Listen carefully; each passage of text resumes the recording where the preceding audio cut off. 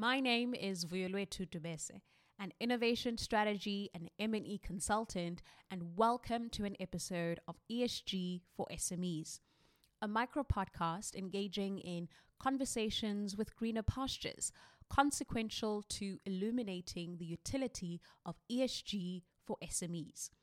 In this episode, we explore how technology, sustainable technology, is an essential contribution to the success of ESG. An ESG strategy, whether the E, S, or G component, needs to be executed, and digital technology thrives in being the perfect implementation partner. Including a component of technology in your SME enables you to improve transparency and reporting, harmonize data collection and analysis, and integrate ESG in decision-making.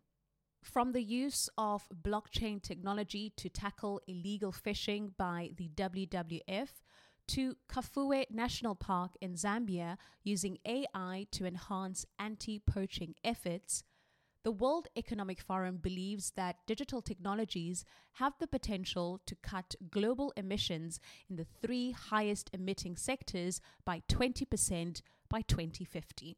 Whether through processes, management, governance to empowerment of compliance, technology is a powerful tool that can drive development, enhance transparency, and enable the applicable measurement of ESG impact.